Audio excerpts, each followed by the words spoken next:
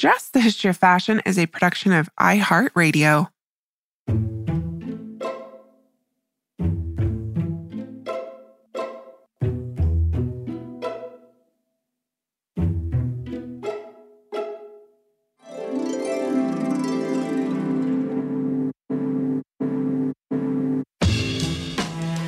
Over 7 billion people in the world, we all have one thing in common. Every day, we all get dressed. Welcome to Dressed, the History of Fashion, a podcast where we explore the who, what, when of why we wear. We are fashion historians and your hosts, April Callahan and Cassidy Zachary. Hello, Dress listeners. So for the past 5 seasons and almost 5 years, April and I have been bringing you a wide range of stories exploring and celebrating the significance of clothing from throughout history and around the world. We are currently on hiatus, researching a way for a brand new season of Dressed.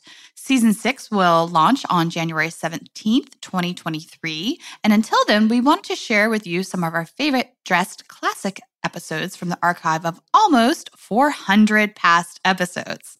Enjoy! Well, welcome back, Dress listeners, to part 2 of our 2-part episode on the history of the relationship between fashion and the showgirl. Earlier this week, we explored this relationship's early 20th century incarnations, including the collaboration between fashion designer Lucille Lady Duff Gordon and the music hall impresario Florenz Ziegfeld that introduced high fashion and the model showgirl to the music hall stage. But what we have not yet discussed are the racialized and racist undertrappings that really characterized many of these music hall productions of this time, and the many Black showgirls who defied these stereotypes to establish and circulate their own standards of American beauty that really challenged the Ziegfeld showgirls' embodiment of the quote-unquote all-American, all-white beauty ideal.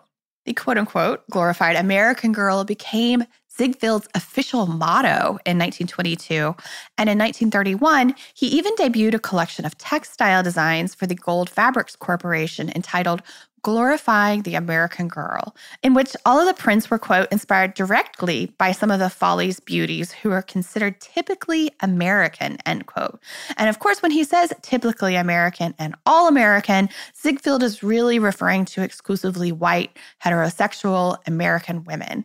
And while performers of color did appear in the Folly reviews, all of the Ziegfeld girls were white.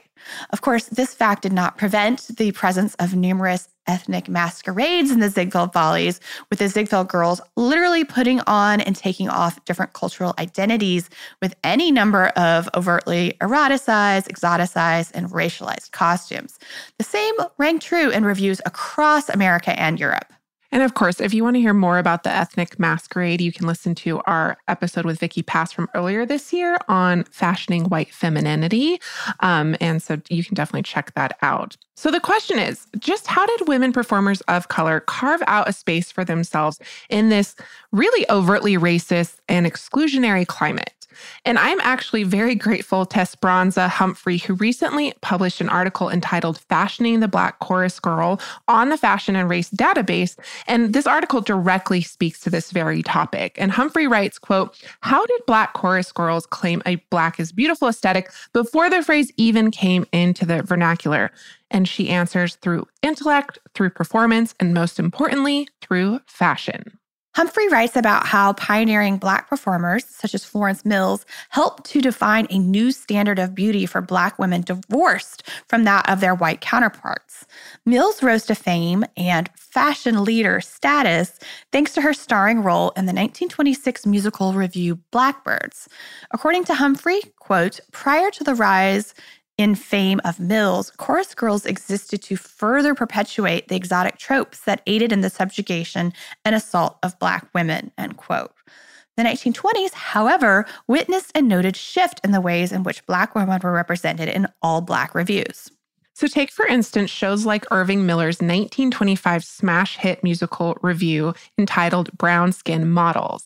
And this revue really moved away from racist tropes and stereotypes and instead promoted and celebrated Black women in ways only previously reserved for their white counterparts. So this show is really inspired by the Ziegfeld Follies, and Miller similarly used model showgirls to market the latest fashions to audiences.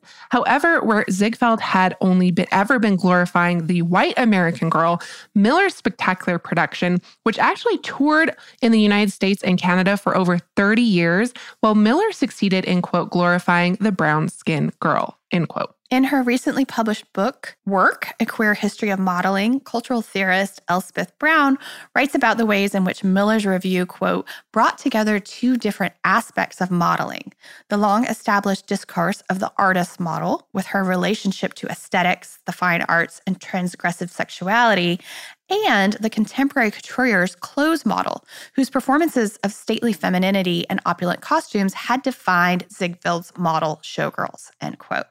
So, in a series of comedic sketches, tableaux vivants, and dress promenades, Miller celebrated Black women's sexuality, beauty, and fashionability in ways that countered rather than reinforced the racist, overtly sexualized stereotypes which had been rooted in slavery and, that had long been used to devalue and debase them as women.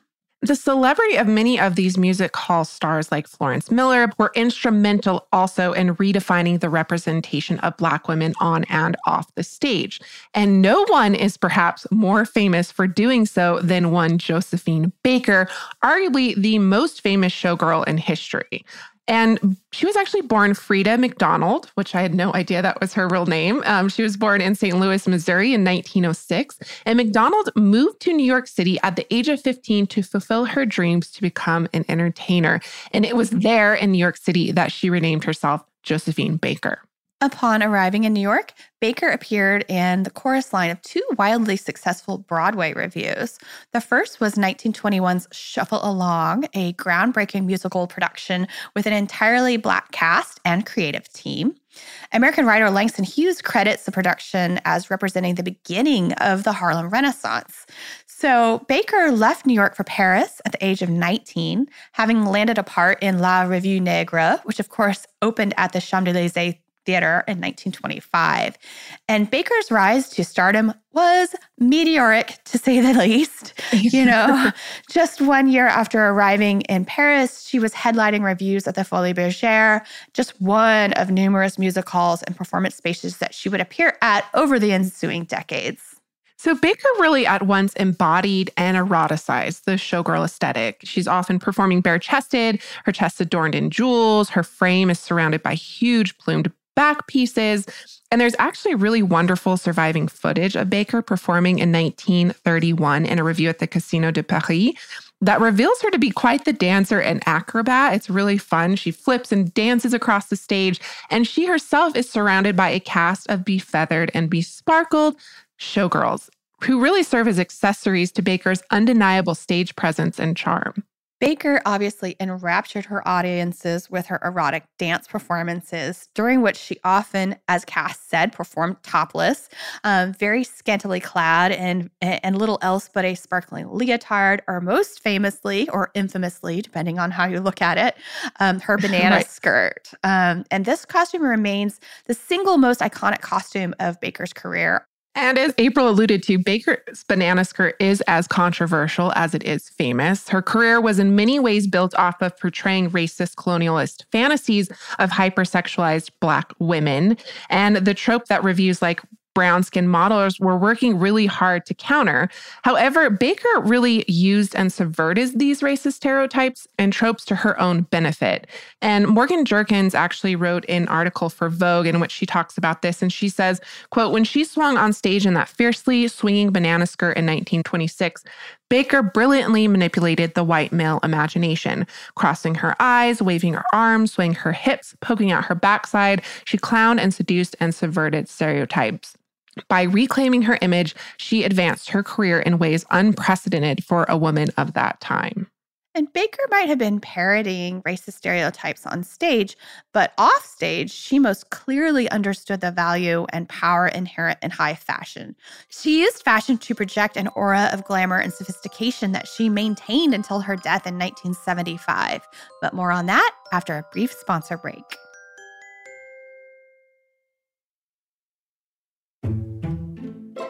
Welcome back.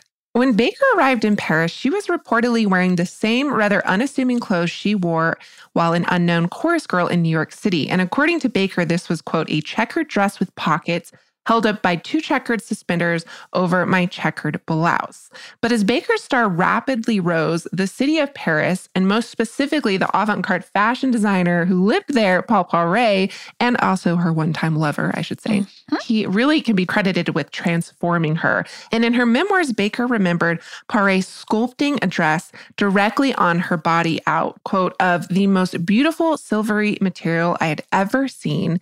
It looked like a flowing river. Monsieur Poiret poured the gleaming torrent over me, rolled me up in it, draped it over my body, pulled it tight, ordered me to walk, then loosened it around my legs. I felt like a sea goddess emerging from the foam, end quote.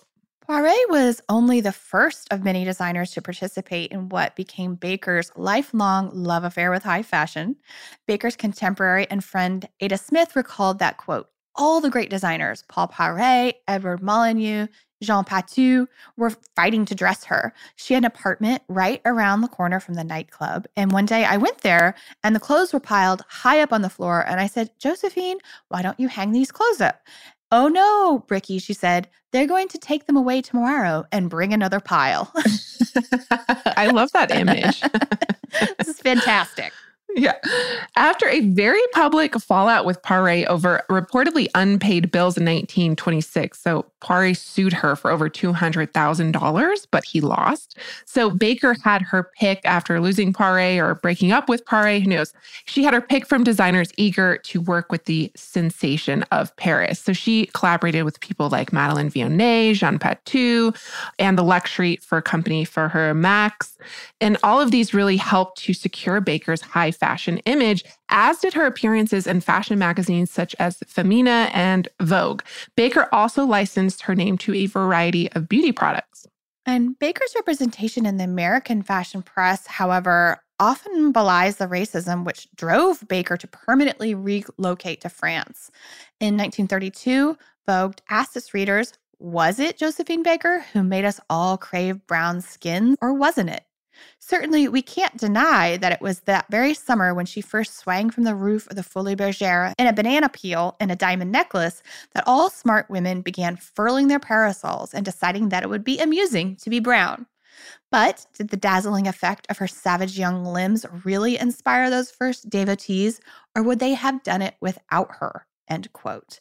And this article acknowledges Baker's undeniable influence while simultaneously continuing to evoke these racist stereotypes that would ultimately undermine the transfer of her European success to America, her home country. She just never simply became as famous in the States as she was in Europe.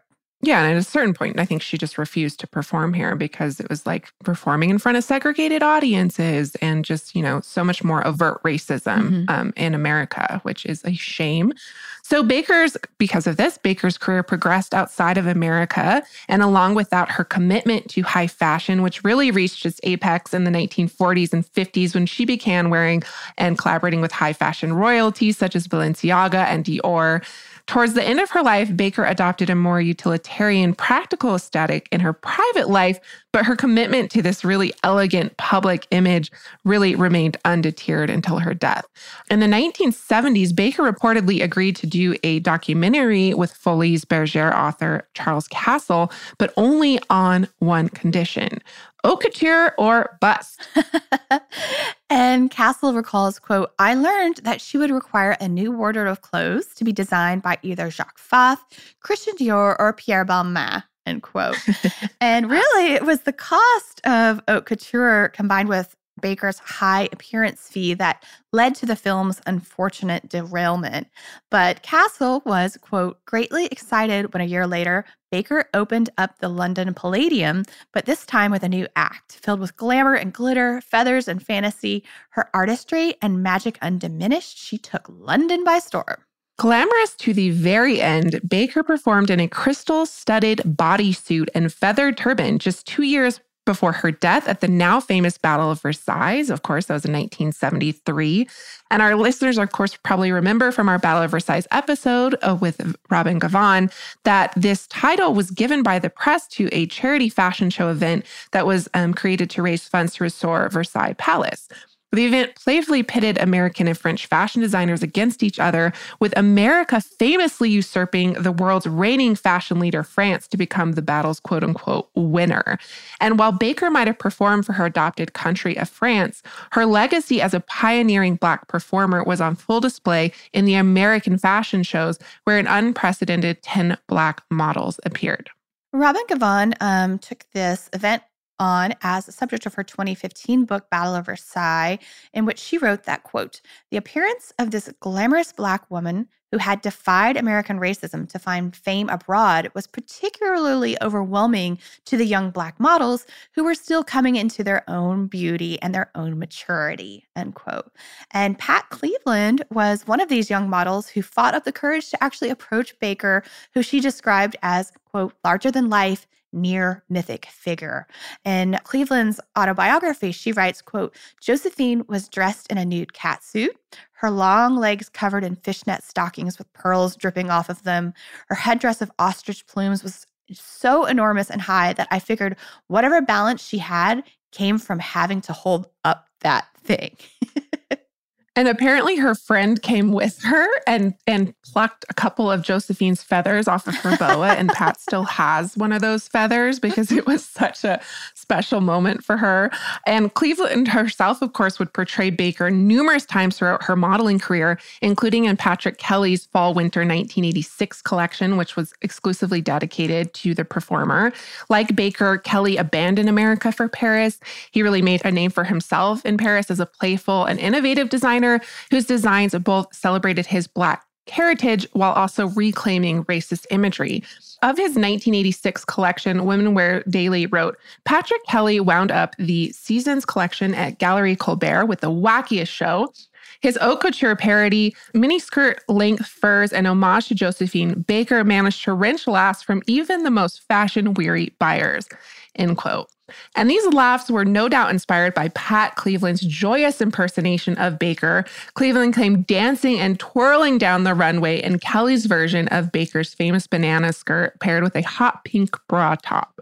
And Baker's tremendous legacy exists today, not just in the iconic imagery associated with history's most famous showgirl, but in Black performers and models everywhere. She is referenced time and time again. In 2006, Beyoncé paid tribute to Baker on what would have been her 100th birthday, wearing a banana skirt costume on a televised fashion TV special called Fashion Rocks. And Baker played such a pivotal role throughout Pat Cleveland's life and career that she was a central theme in the 2016 launch party of her memoir, Walking with the Muses. And Cleveland performed a song dedicated to Baker and attired all of the models at the event in banana skirts as an homage. And Baker is just one of those showgirls that transcended her profession to become a pop culture icon. So, her legacy will no doubt go on to inspire future generations as well. More fashion and the showgirl after a brief sponsor break.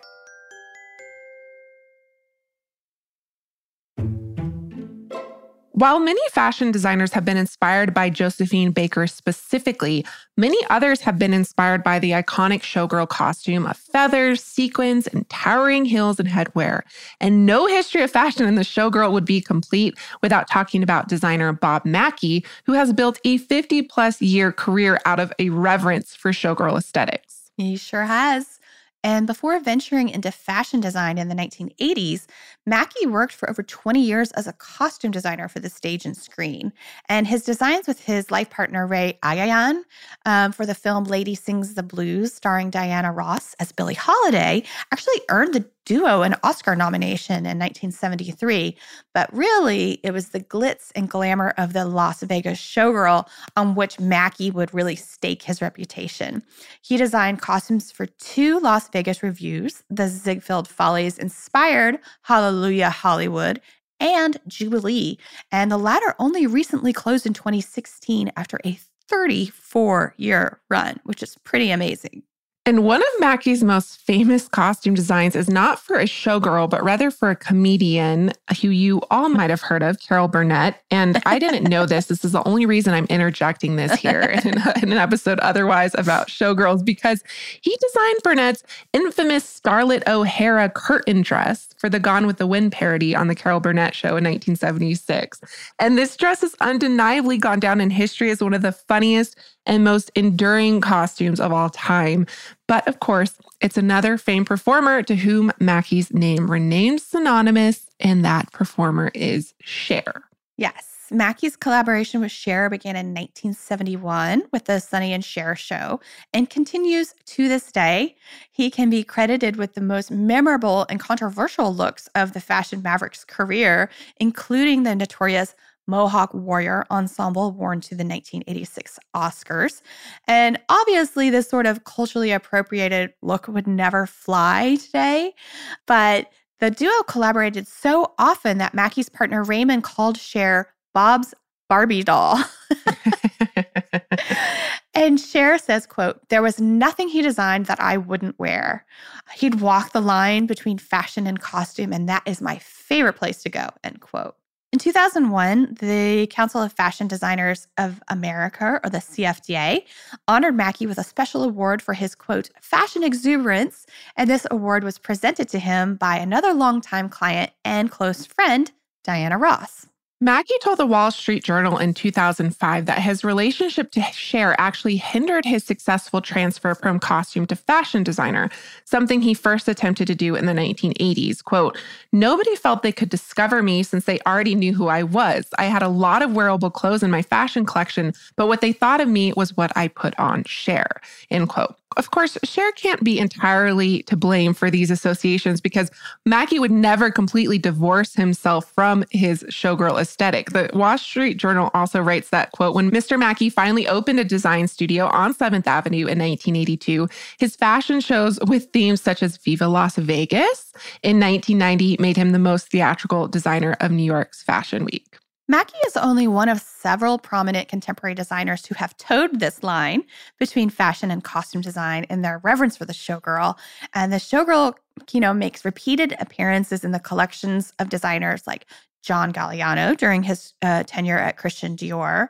And for the fall 2002 couture collection, Women's Wear Daily notes that Galliano sent, quote, "skimpy showgirl dresses and hugely extravagant feathered headdresses down the runway." And he did it again in his 2003 fall-winter collection.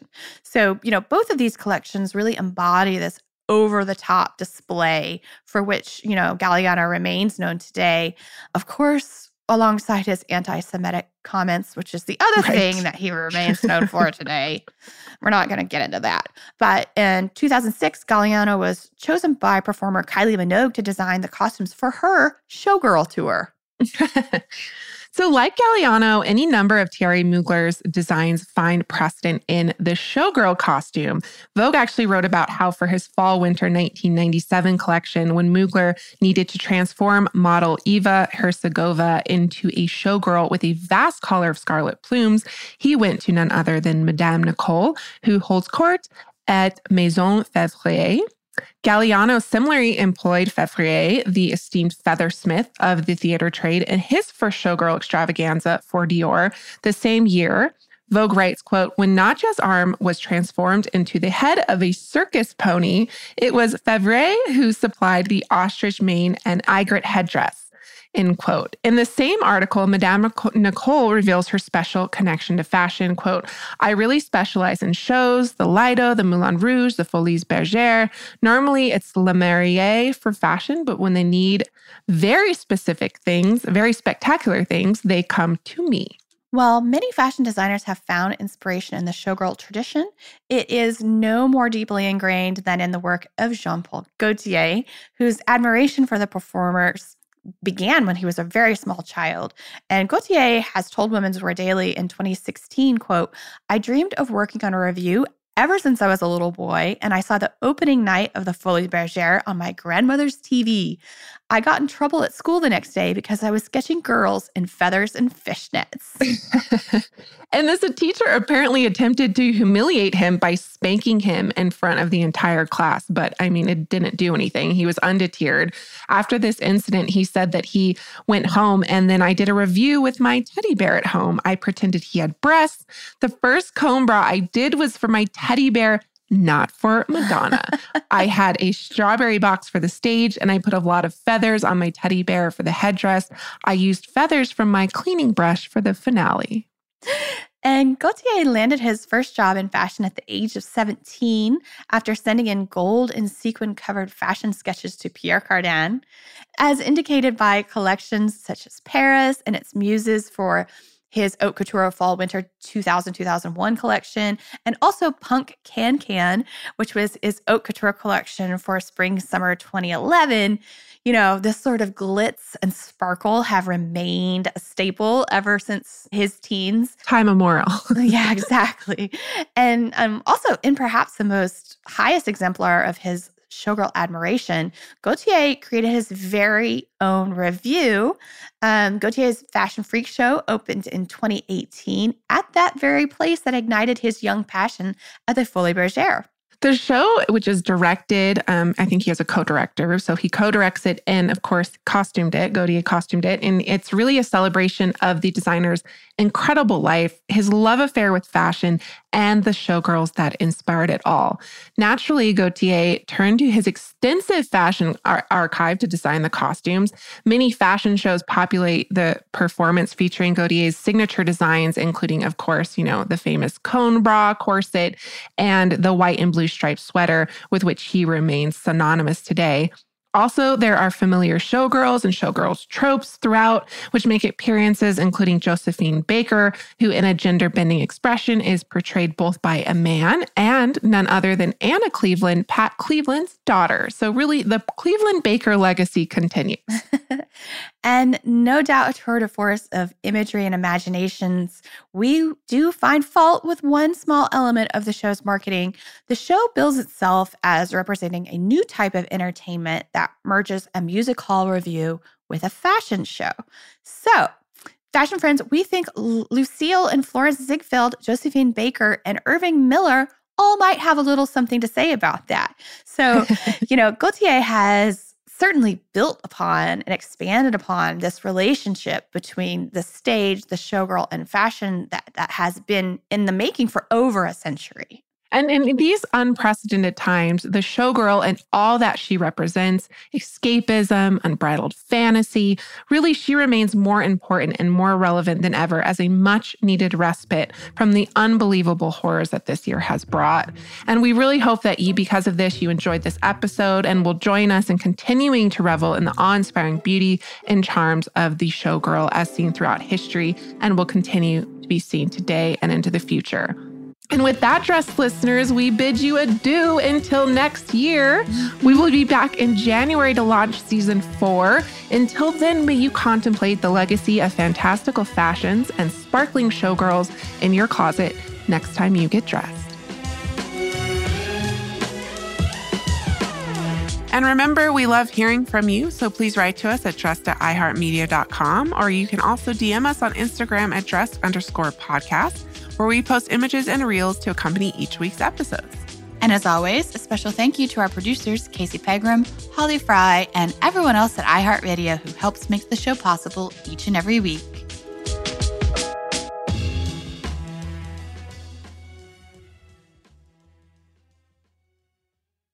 Dressed, the History of Fashion, is a production of iHeartRadio. For more podcasts from iHeartRadio, visit the iHeartRadio app, Apple Podcasts, or wherever else you listen to your favorite shows.